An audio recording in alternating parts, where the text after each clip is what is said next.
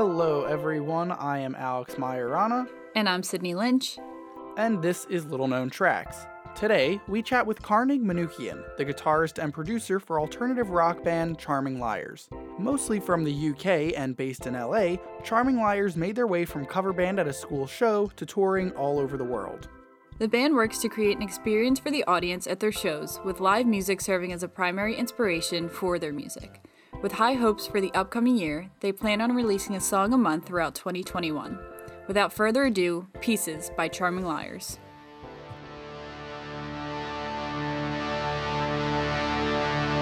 Love turned to blood before my eyes, it rained down, filling our lungs. I watched your light slowly die and fade out. All toxic, no logic. Have we learned nothing from our past? We won't lay down, we won't break, we won't find shelter here. You want it, we got it. We'll let you fucking pieces. We're broken into pieces, in pieces, my friend. We'll want it, we're got us. Way past the point of leaving. We're broken pieces, in pieces, my friend.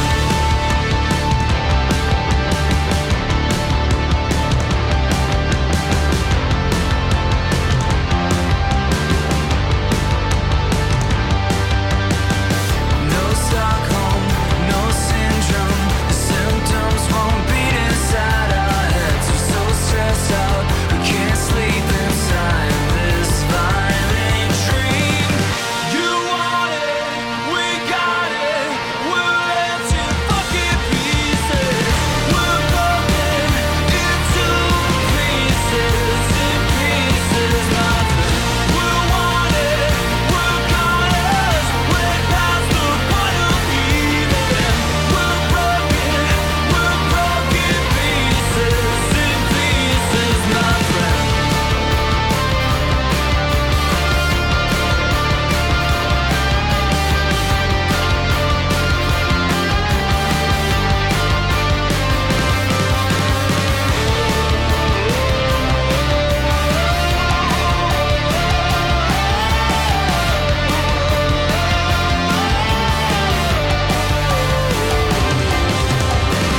You want it, we got it. We'll let you fucking pieces. We're broken into pieces, in pieces, my friend. We'll want it, we're got us. Way past the point of leaving. We're broken pieces, in pieces, my friend.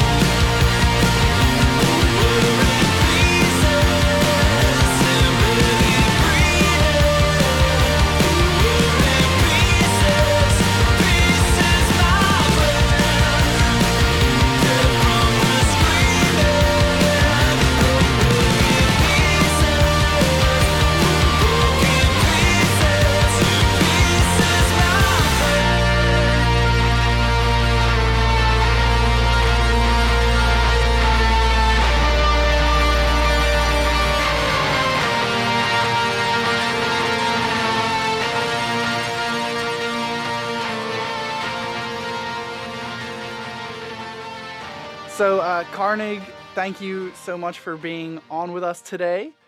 Yeah, thank you for having me. So the first thing I think we're a little bit curious about is we asked for your hobbies, and you said beef and steaks. Yeah, I didn't know how much detail I was supposed to put. So sometimes I go all out, and sometimes I just put a couple words. But yeah, beef and steaks. That's why not, you know. So Yeah. is it just the eating part of beef and steaks that you enjoy, or do you cook anything else No, along yeah, those lines? I do a lot of barbecuing, and I'm aging meat as well. You're aging meat. What's Yes, that I'm aging. process like? Oh, you actually just let it happen. You know, you have to just get the right tools, and then the right beef. So basically, in the last like 8 months or 10 months, I'm a big eater anyway, but I was mostly just eating.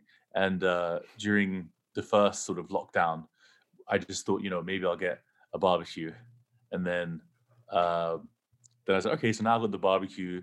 I'll get some charcoals. Okay, so cool. There's a lot of different charcoals. That's great. So I'll just buy the one that seems to have the best reviews. And then it's like, okay, so I love beef, so I'll just get some beef. And then the beef was great, and I was like, wow, this tastes really good on the fire. So then I'll get some more beef, and then I started experimenting with beef, and then I realized I can age beef, and so it's like a domino effect, starting from quarantine. So the interest in beef and steaks came from not being able to do anything else. Yeah, pretty much. We were on tour in Europe, and then things got cancelled and postponed, and so we all flew back to uh, California, which is where we live. And I love steak in general, and I've always kind of been a big eater. I think I eat too much red meat, and I have to actually eat less because it's not good for me. But um, we had a lot of time, so it's like it's got we actually had to quarantine for like 14 days, and that was no one really knew what was going on, right? So everyone took it quite. Not that you don't take it seriously now, but back then it was like, oh, if I leave my house, I'll die or whatever. So literally didn't leave the house and just ordered stuff, and played around. So we had everything to do and all the time to do it. So Did you pick up any kind of other hobbies while you were in the beginning stage of quarantine? not really. It takes a lot of time, that eating and cooking and researching. But then I have my own studio, so uh, after about a week, I was like, I'm sure I could get in my car and drive to my studio without dying. So, so I would go to my studio, and then once I realized I could do that, it was just a bit, just get back to the routine of being creative and recording. And then after about a couple of weeks, I convinced our singer to come into the studio as well, because no one knew what was going on. So he came in like 3 masks, and then we sort of got back to normal, social distancing in the studio, but somehow being creative. So after that happens, the routine sort of came back in, and there wasn't as much free time. So, what would you say is your favorite food, both to eat just in general and to make yourself? I mean, I guess steak. I don't really cook. I honestly don't cook. Like if I look at a pan, I'm like, oh, what happens in there? But I have an obsession with like wood and fire, pretty much. So I feel a bit more confident in that realm of things. But you know, uh, that's pretty much it. I mean, I don't know how to cook. I can cook eggs. I can cook some eggs and bacon. I can do bacon, um, but that's about it. It's so useless apart from being on the grill. That's what I learned about myself. Do any of your bandmates cook? You know what? No. There's only three of us in the band. In the actual band, there's three of us. One of the people, one of the guys, the bass player, who's also English, um, he only eats like 4 or 5 types of food.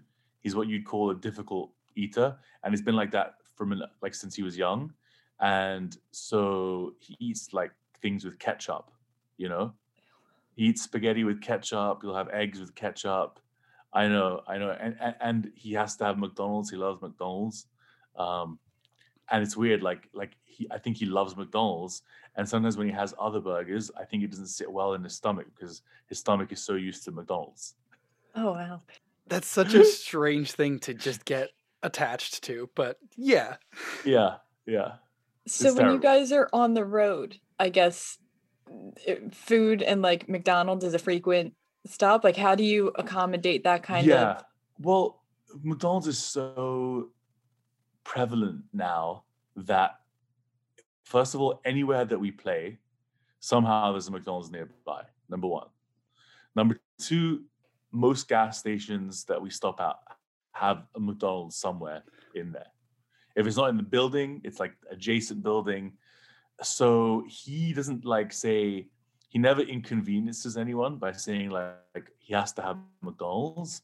He just knows that like 2 or 3 times a day we're gonna literally plot ourselves in front of a building and there's a McDonald's somewhere.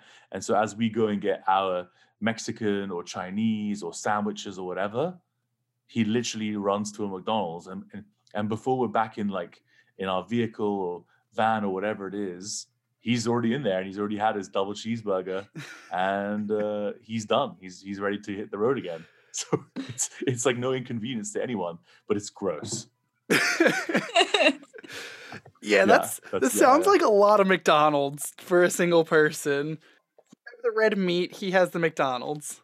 Yeah, it's pretty bad. It's you don't know. No, I mean, look, I used to eat like red meat maybe like 4 or 5 times a week. Now I try and do it at least just once a week, you know. But he's like, McDonald's is like, if he doesn't have McDonald's in a couple of days, I think he gets cranky. So some would say it's an addiction. Oh my goodness. So Sorry. real quick question for you while we're still on food. Have you ever considered becoming a vegetarian? But I'll tell you something. If the gun was to my head, I would probably do vegetarian over vegan. Because vegetarians still have like pizza and they have pasta and they have dairy and they have eggs and all that stuff. I think the vegan stuff is like, I don't know what you guys are into or whatever, but I think it becomes a pain in the ass for the rest of the group, guys. You know, that's what I think. It's like you're at dinner and like wherever you are, and it's like, all right, we should get some of this, or let's get some of this. What do you want? It's like, oh, well, actually, I can't eat any of that. It's just like, wow, what a mood buster, you know? Like you just, okay, so we'll just be festive over here, and then you can have your peas over there, you know? But that's my opinion. That's my opinion on that. So no, I would never become a vegetarian. But if I had to, out of vegan or vegetarian, I would definitely go vegetarian. Yeah, vegetarian food, unlike McDonald's, is not everywhere. Salads, I mean, salads, like there's a lot of good stuff. There's a lot of good. I'll do 3 or 4 days in the week where I can actually go vegetarian. But I just know that like on the 4th day, I've got that sort of dreamland of like, I'm going to have a massive steak. So it's like build up to that. And so it works in my mind. But if I knew that there was no moment in the week where I was going to have like that satisfaction, I don't think I could do the vegetarian. So, you know, that's how I see it in my mind. So you talked a little bit about your bass player and how he's been like this since he was a kid. So tell us a little bit about how you met him and kind of started music. Yeah, well, I was in a band with another guy, and we had a different bass player back in England when we were about 15, and the other guy was just absolutely terrible. So we asked the drummer, who we didn't know that well, you know, it was like kids just trying to like meet other musicians on, I can't remember, MySpace, I don't know what it was, but and he said, oh no, I actually know a guy who goes to school nearby and he plays guitar and bass. We should get him in. So he came in and he was wearing pink Vans and like a blazer. And we were like we were much heavier then. We were hard rock and a bit of screaming and like guitar riffs and things. And so he walks in, I was like, who is this dude? I mean, I'm definitely not I'm definitely on the more posh side of things. But I looked at him, I was like, who is this guy? Like, what's he gonna do to our band, you know? And it was just a looks thing, because then when he started playing the bass, we loved all the same music. So and then we've pretty much been playing music together since then. So it's been a long time, and we were touring the UK a lot when we were kids. Literally when we were like 15 and 16, missing school to go and play these shitty pub shows. You know, we thought they were like the best thing in the world. And then we slowly moved to America about 9-10 years ago. So yeah, it was like a meeting through our drummer, and then we just kind of stuck. It's like you form these relationships with these people where it's like family, almost closer than family. So you have the arguments, you have the loving moments, and you just kind of stick through it together, through, you know, thick and thin. And I think it means something. You know, when we write music now and we record music now, it's definitely like a very fluid process. You know, everyone knows their roles, and it's just like when we like, if I think of myself 10 years ago writing and recording music, oh, it was like just like going to the dentist, you know, like having your teeth cleaned. and and now it's like a way better process. But yeah, it's time. So that's what happens when you've known someone for like, I'm not going to say how many years, but definitely over 10. So Yes. tell us a little bit about how you grew up and kind of decided to pursue music. Yeah, I was just, you know, I was in school, and I wanted, and I was like, I had a group of friends, and we weren't like necessarily the cool kids. We weren't like the outcasts, but you know, there was like a music rehearsal room in our school when we were, I guess, high school. It's the equivalent of high school when we were about 14 years old. And we were like, oh, let's, you know, how do we impress like the the chicks in the years above us, you know? That was literally it was literally as synthetic and stupid as that. We're like, what do we do? Like, how do we become cool? And so we thought, let's just like be a cover band. That's cool, right? And how late? But we were like, let's be in a cover band and we'll play in the school rock gig. We'll play in the school rock concert, which happens once a year. So we'll prep all year for that one trashy, crappy show in front of like 100 people who don't give two hoots. Um, and that was it. We were like, let's do that. It's cool. It'll be cool, you know. That's how we formed. But everyone in that band, I obviously don't play with any of those guys anymore. But that's what started me. And then I started to like learn to play guitar, and I played it my first gig without actually knowing how to play the guitar. That was bad. Uh, and then you just learn from guitar tab books, and you know, and like I guess now it's all online, but at the time it was like near the end of the tablature books where you used to go to the shop and buy like your favorite album guitar book, you know, and learn like the Blink 182 riffs and all those things. And that's how it started. Like, how do we impress people? And ironically, it wasn't impressive. So that's the funny thing. Uh, and it just went from there. You know, you just learn and you become better. And you're like, wow, this is cool. This is great. It's a good feeling. And then once you learn to play guitar properly, it's like, oh, this is even better. So that was pretty much it. That's how we got our start. So when you started touring at 15, 16, was it this cover band or did No, you no. start writing music at that point? Yeah. I like 6 months after we started, we decided let's impress people. I thought, let me just like learn some riffs, you know. And then we were playing garbage original music. Um, like we think we did our first gig outside of school at 15, and then which was actually sold out, which is great because we basically sold tickets in the school, and everyone bought tickets. So like we played our sold like I didn't play another sold out show until like 6 years later.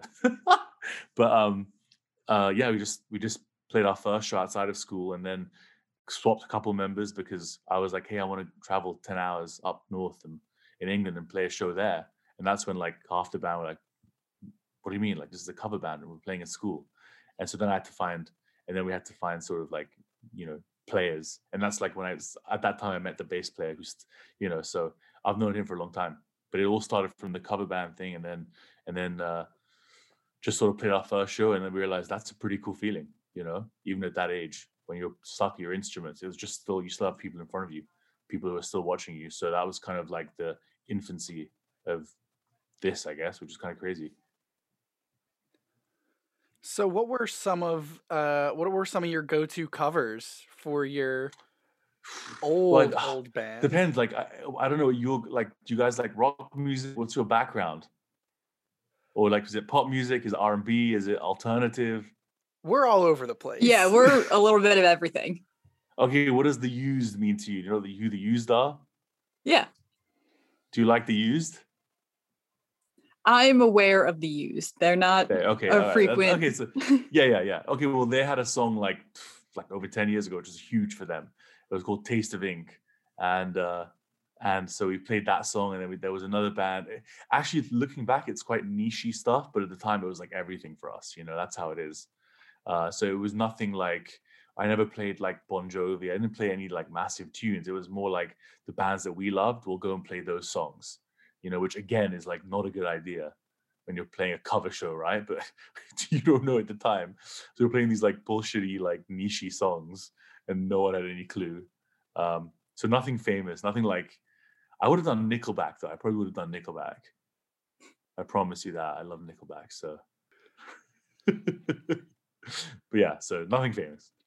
When you were touring with your bassist and you guys kind of decided that you were done, you needed to move to a bigger place, was the intent to find someone in LA to like kind of supplement the band? You mean like as a singer? Yeah. Yeah, well, we actually moved we actually moved over with our previous singer who I went to school with. So the three of us moved over as a sort of British trio, and we so as the band we moved over and we had a singer at the time, um, and we spent the first couple of years here with that singer. We went to Nashville, spent a couple months learning how to write songs. We did a lot of co-writing in LA, getting linked up with all these great songwriters. You know, signing demo deals, record deals, and so we kind of spent the first couple of years just learning the ropes, and we did a couple tours with that formation.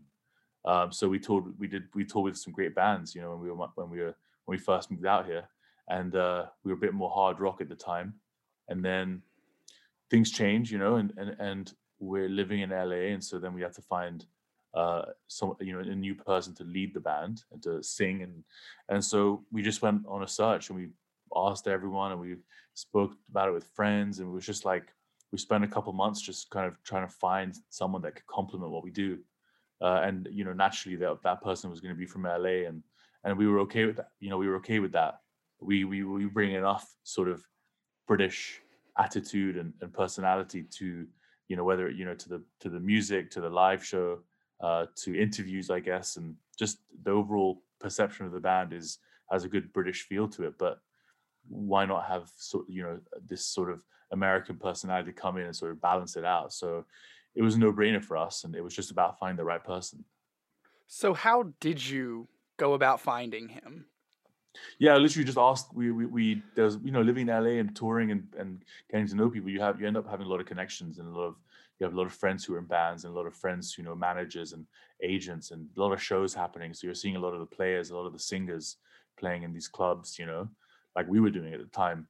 And so it's just like word of mouth thing and asking around. And I was just getting sent links from friends like, hey, check out this dude, and so I checked out quite a few different people and different links and different YouTube videos. And you know, there's a lot of great stuff out there, but finding a new singer is quite a task. You know, you can't just settle on someone. So it was, you know, I got sent this link to this guy who was like in a hard rock band playing the House of Blues. Like, okay, cool, he's playing the House of Blues, so you know, he's playing on some decent stages in front of decent crowds. And I open the video and it's like this guy who's, you know, obviously a great singer, but he's wearing like a leather waistcoat and nothing underneath the waistcoat, you know, with like tight jeans and boots. So I'm like, this is not the guy. I mean, this guy's a great singer, but he's way too sort of like rock and roll, you know, like, yeah, guy for us. But then, you know, one of those suggested like videos on the side, you know, it was like one of the suggested things on YouTube was like the same guy, but looked a bit more sort of like a bit more, you know, dressed a bit better, you know, a bit more normal, I guess. And he's doing an acoustic cover, like some acoustic covers. Like, let me press on that, and it was the same guy, but he looked just, you know, kind of more appropriate for what we were looking for. And he sung a cover, I think it was of a Beatles song or a Rolling Stones song, one of the two. And it was such a beautiful cover, and the way he sung it, I was like, wow, like that's literally the same guy. But this guy could definitely sort of complement what we're doing, you know. So then I literally reached out to him just based off of that video, and we still joke today about that other video, which is terrible. But then I think fondly of the video that sort of changed my mind. But yeah, it was literally just by chance that a video that was suggested, and it just kind of like definitely caught my attention, and then that was it. We sort of reached out, and then the rest is, you know, mild history, I guess. So we keep the singer clothes now, right? I mean, look, if he's not wearing a shirt, it's not for performance. No, you know what? To be fair, we have done shows in places like Mexico and like Brazil where it has been ridiculously hot, and like if his shirt has ended off, it's not a sort of like look at me vibe. It's more sort of appropriate, and the crowd's into it. It's not, and he doesn't look the same. Doesn't have the same. He also had like kind of very sort of throwback hair, with the throwback long sort of like rock and roll hair. So he doesn't have that now. He's got shorter hair now. So if he's taking off his shirt now, I don't think it looks as gimmicky. So if he wants to do it, he's his own man. He can do it. So I'm all game, whatever. But he doesn't do it anymore. So yeah. So what was it like? You said you worked with a lot of songwriters after moving to LA, working with people like John Feldman, who's so accomplished and who's worked with, so many people. What was that process like, connecting with yes. all the people within LA? That was interesting, actually. He's the first guy that we actually reached out to on MySpace in 2010. So yeah, almost over 10 years ago. And he actually got back to us randomly. He was like, hey, yeah, guys, like, you guys should come to LA and hit me up. So we're like, okay, we'll come to LA. And then we hit him up when we got to LA, and he was like, all right, come over. It's so random. So we went over to his house and met with him for a couple of hours, and he made us something vegan because he's vegan. But he made us something vegan, and we chatted, and then like Pete Wentz just walks in, and we're like, such individual is a Pete Wentz. That's interesting. And we chatted with him for a bit, and that definitely were like, this is sick. This is like the best day of our lives. And then she said, you guys are cool. Like, I like some of the demos, blah, blah, blah. And then he said, you guys should come back in a couple of months, and like, we spent some time just working on some songs. And we did that. So we came back and we co-wrote some songs with him and spent a couple of weeks with him. And we were pretty fresh, we hadn't been to Nashville. We hadn't really learned how to write songs properly. But we dove straight in there, and it was definitely an eye-opening experience. But ironically, he wasn't what he is now. This is 2010. So I mentioned the band The Used. He was basically responsible for producing their first couple records and basically being involved in making that band big at the time. So that was one of the reasons why we kind of wanted to work with him, because of The Used. So when we met with him, it was pretty intimidating, but he was doing much more hard rock stuff. And now he's sort of like, he's done everything from 5 Seconds of Summer to Blink-182 to, so he definitely has had some big records in the last 5 years. But he was a bit more niche back then. And that was sort of the appeal. It was interesting, actually. We work with quite a lot of producers, and he's great at what he does, but I think every producer has a way of working, and every artist sort of has a way of working when it comes to these things. And sometimes, things are fluid, sometimes they're not fluid. And I wouldn't say working with him was the easiest thing in the world. But, I guess if you look at, not that anyone's ever going to hear those songs, because no one's going to hear those songs. We never released them. And that wasn't because of us, it was because the record label that had commissioned those songs at the time didn't want to pick up the option to sign us. So it was an interesting time, yeah. But it was definitely a learning process on how to sort of write, and I do a lot of production now, so for other artists as well. And it's like, it's a good learning curve, So you guys have worked with a lot of producers, but you've also worked with a lot of other bands, like touring wise. What is that kind of like? Because you told us that live music was one of the big things for you. So what is it like to be able to perform with these huge bands and artists? I feel like I don't see that enough on like inspiration question answer things.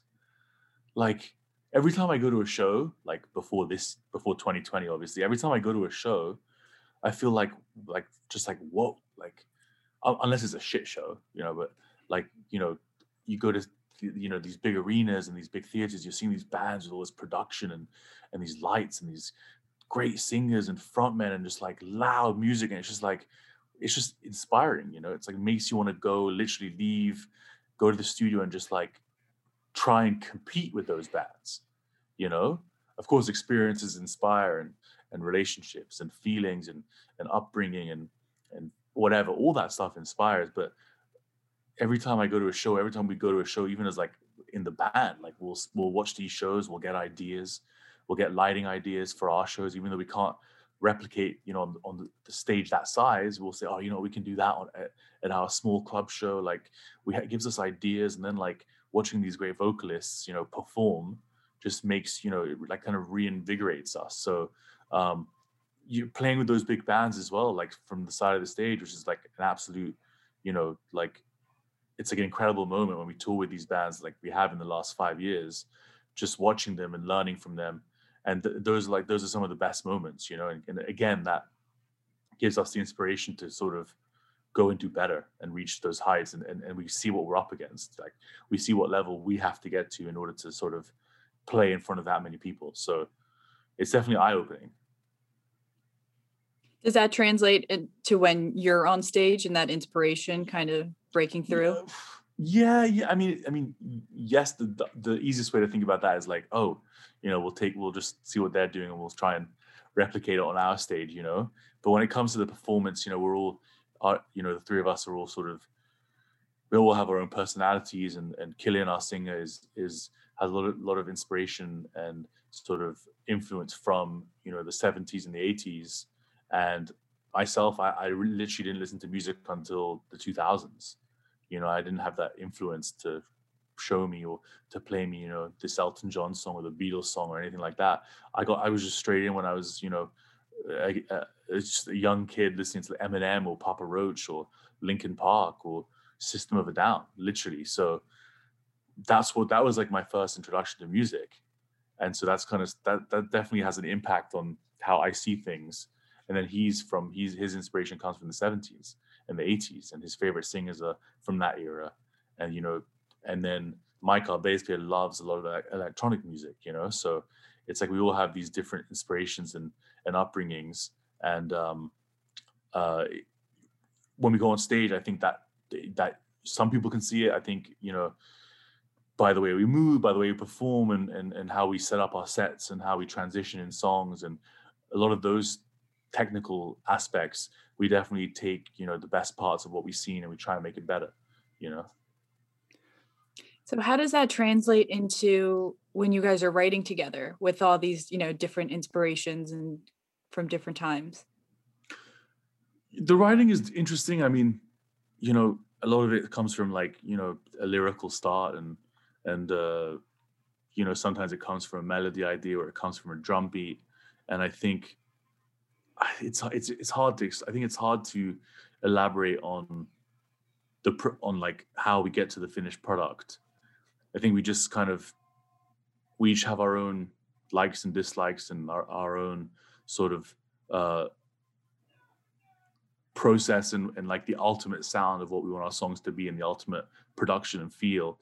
And we don't try and we never, sometimes we'll say, oh, what this reminds me of, and I'm like, don't say it, just don't. I don't want to hear it, because I literally don't listen to much music. I'm not really in tune with what's going on, in 2021 in terms of new music coming out. So it's I just, sometimes a riff comes to my mind, and I'll make a voice note, or a beat comes to my mind, or a vocal melody comes to my mind, and then I'll send it to Killian, and he'll have a lyrical idea that he's already had for a year, and then suddenly it works with that. And then next time we're in the studio, I'll show him a template of what I put down, and he'll just sing on top of it. And then suddenly we have the makings of something great. Or, after now we realize, let's put this on the back burner and let's move on to something else. So it's hard to say like if those things inspire us in the writing process, because I think that can be a bit more pure. But, a lot of the times I'll say like, okay, imagine a scenario where we have 5,000 people who are singing this back to us, which hasn't happened yet, but hopefully it will happen. But I say, imagine a scenario where this is the song that's going to make 5,000 people listen to us, What are they going to sing at that point?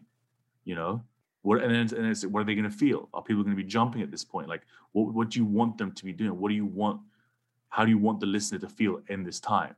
And then sometimes that helps us sort of in a reverse sort of psychology way, like, oh, you know what? Like, this does feel like a good moment, And then sometimes it helps by saying, I can't imagine like a universal feeling for this. I think this is too niche. I think this lyric is too personal, or doesn't make any sense, and so let's change it. So we do sort of look at the live element and think, how does this song affect that scenario? So we do that sometimes, just sort of dreaming.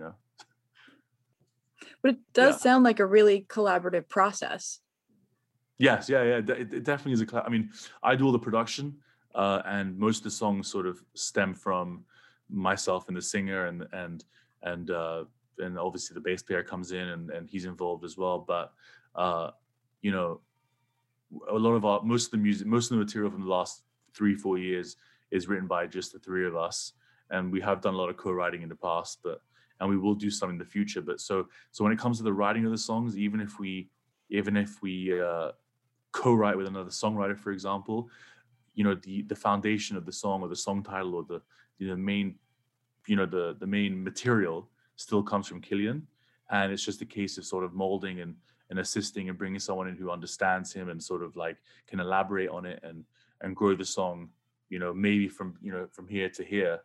So we've done that a few times, and sometimes it works and sometimes it doesn't work at all. But the writing process is quite pure.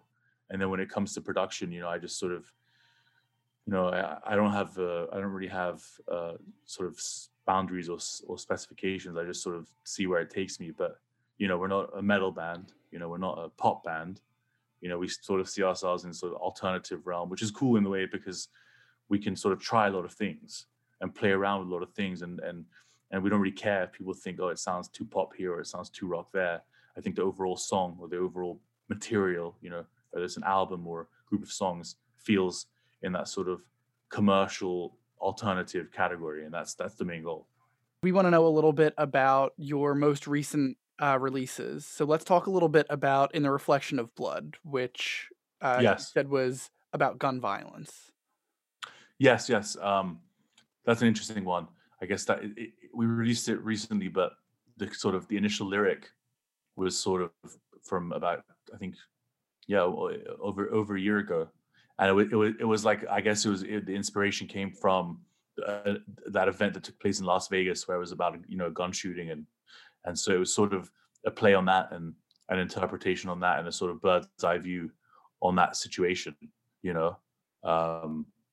which obviously has a heavy effect on a lot of people, and I'm always open to sort of, I do like the darker side of songwriting, and Killian is definitely, he definitely has a lot of things that he wants to write about, and I'm always pushing him to sort of, go to the boundary, and if is this something that we should talk about? Is this something that we shouldn't talk about? I think in general we sort of stay away from politics and things like that, because everyone's got an opinion. But as a British person, I think the whole gun thing is quite bizarre. Because growing up in England, no one had guns, but here it's like, I guess people think it's the right to have a gun, all that stuff. So it's definitely a different perspective. So I'm open to sort of having material about that subject specifically, but not really making a judgment on it, just sort of giving our interpretation and putting it out there, So what was the writing process of that like? Like you said, this is kind of a heavy issue, and I imagine the writing process is a little bit more complicated than it would be writing just any other song. Yeah, it definitely was stemming from a lyric, and it was a line in that was actually written on an acoustic guitar, and this song was initially called Rosemary, which is actually, there's a lyric in the song which contains that word, but it was one of the songs that was written acoustically, and I was very intrigued by one of the lines in it, and then it was basically Killian explained that line specifically was referencing what was happening and what had happened in Vegas at that time, and I thought there was a couple great metaphors in there as well, instead of being direct about it. So it was a song that me and him wrote acoustically, and then we actually had a voice note of it for a year, and we just sort of said, all right, we'll get to this, And last year, we finished the song pretty much. So the music and rough vocal was done a year and a half ago. And when last year happened and we sort of had more time in the studio, we just had to sort of finish it off and re-record some of the vocals, and that was it. It was a pretty simple thing to do, and also musically, you know, I felt that there should be some sort of atmospheric, darker elements to it, and I love those sounds in general. So it was definitely like a good kind of meshing of that musical style with that sort of dark lyric. So tell us a little bit more about your more recent pieces that just came out in Yeah, January. yeah, that's definitely I would say touching on more of the political side. It's not political, but in a way, I think somehow everything is political now. So it's like either or. Um, but it's like it's almost it's a reflection on the last couple of years, really. Doesn't matter which side you're on. Doesn't matter if you're a raging conservative or a raging liberal. I think everyone sort of sees the last couple of years in the same way. It's just in tatters and just pieces, and so doesn't matter which way you look at it. I think that's pretty obvious, and so that's sort of our interpretation of that.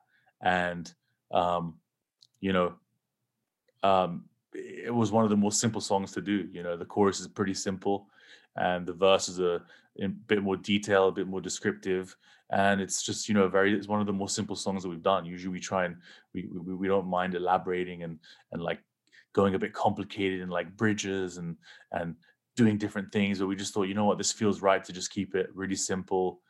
Finish this song with another chorus and just sort of go into an outro, and we also had sort of fake drums on it, and I thought it would be great to get a bit of live energy on there in terms of drums. So the guy that we play with live, I went to Nashville and we recorded live drums for it, which I think gives it a different energy. And so, we wanted to start with a bang. I think once we had the kind of balls, the sort of like, that's what we say in English, the balls of it down. We kind of knew that this would be a good starting point for this year. Sort of reflection on 2020, but also let's move forward. Let's get out of this shithole that we're in, and let's sort of be positive about the future. So talking about being a little bit more positive about the future, hopefully we're done with COVID and whatnot sooner rather than later. What are you Yes. guys looking forward to with that? Like, what do you think that first show back is going to be like? I think everyone's gonna be wearing masks, apart from us. Maybe, I don't know. We'll see what they make us do. But I think everyone's gonna be wearing masks. But I think that the energy is gonna be insane. I hope. I think by that point, we're lucky. A lot of our shows in Europe, we have a bit of a younger fan base. So anything from 16 to 25. I think that's sort of like a good average there, and that's a young population. I think, luckily for us, the young population isn't as affected by what's going on in terms of health. And so there's this desperation, I think, just to get out there. That's how I feel as a musician, as someone who wants to perform. And we also speak to a lot of our fans and communicate, on social media, about a lot of the music we put out and about getting back on the road. And it seems like, people are just ready, as long as they feel good, they feel protected, and as long as things aren't out of hand. I think that the energy is going to be insane, and I don't know if we're playing to a full room or we're playing to a half full room, but at this point, we'll do whatever as long as there's people in there who are watching, and we can get on stage and play. So, and what can we expect music-wise in the year 2021 from Charming Liars? Oh yeah, well, I think in terms of putting out music, we're going to put out music every month. We'll put out a song every month, which is what we did last year for the first time, and I think that pretty much kept us afloat. Because if you're Muse or Foo Fighters or Kings of Leon or Foals or whatever it is, you can get away with putting out these albums and doing these album cycles because you have such a huge fan base that they will support you and that you can tour for 18 months doing that. But for the younger bands, I think there's so much music, there's so many young artists that if we put out an album, I think just naturally after a month or two, it falls to the wayside. So we have to keep in front of people. We have to keep releasing music, keep popping up in their algorithms, and for us as well, a big part of it is playlisting on places like Spotify and Apple Music. And if we put out music constantly and we put out good music constantly, I think we can keep sort of getting that exposure on those playlists, and ultimately that helps us grow our fan base, which we normally do playing shows. So last year was difficult because we had a lot of shows and tours planned, and we still planned on releasing music the same way. So all the music we put out last year, we were going to put out last year anyway, but we would have just had fans to play to and to promote the songs to. So I think our growth would have been exponential. And when all this COVID stuff started happening, I think we looked at goals realistically and said, if we can keep the fan base that we have and grow it a bit, that'll be a successful year, especially in a year where there's so many artists putting out music. And so we did that, and I think we did a bit better than we thought. And now we continue doing the same, a song every month, and hopefully summer onwards we'll be able to play shows again, and we can make even more fans and grow our fan base.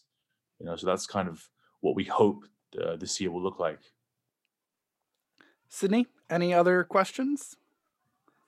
Koenig, where can we find you on the internet? Where can we find the band? Where can we follow you guys? Yeah, I mean, we've got that's always a great question to end on. plug. We've got all the social media sites, that most people are on. Twitter is just, Charming Liar. It's all a variation of the word Charming Liars, the two words Charming Liars. On Instagram, we've got the same thing, and on Facebook, and all of our videos, which we actually put out quite a few videos, are on YouTube, obviously, and we actually are putting out a video every month of a live series that we did last year. So that's also the visual element that we would love to be getting in like live show experience, but obviously we can't. So we put out those live videos of the songs we put out last year, and so that's on YouTube. And the website, which I don't know how relevant websites are at the moment, because people get everything from everywhere else, but that's charmingliars.com. Simple. And we also all have personal Instagram accounts, and anyone can reach out to us on there. We're great on there, and we want more people doing that.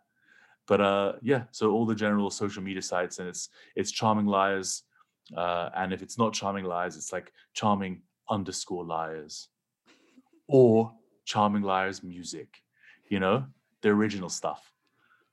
All right. Well, Carnig Manoukian from Charming Liars, thank you so much for being on with us today. We really appreciate it. But thanks for having me. I appreciate it.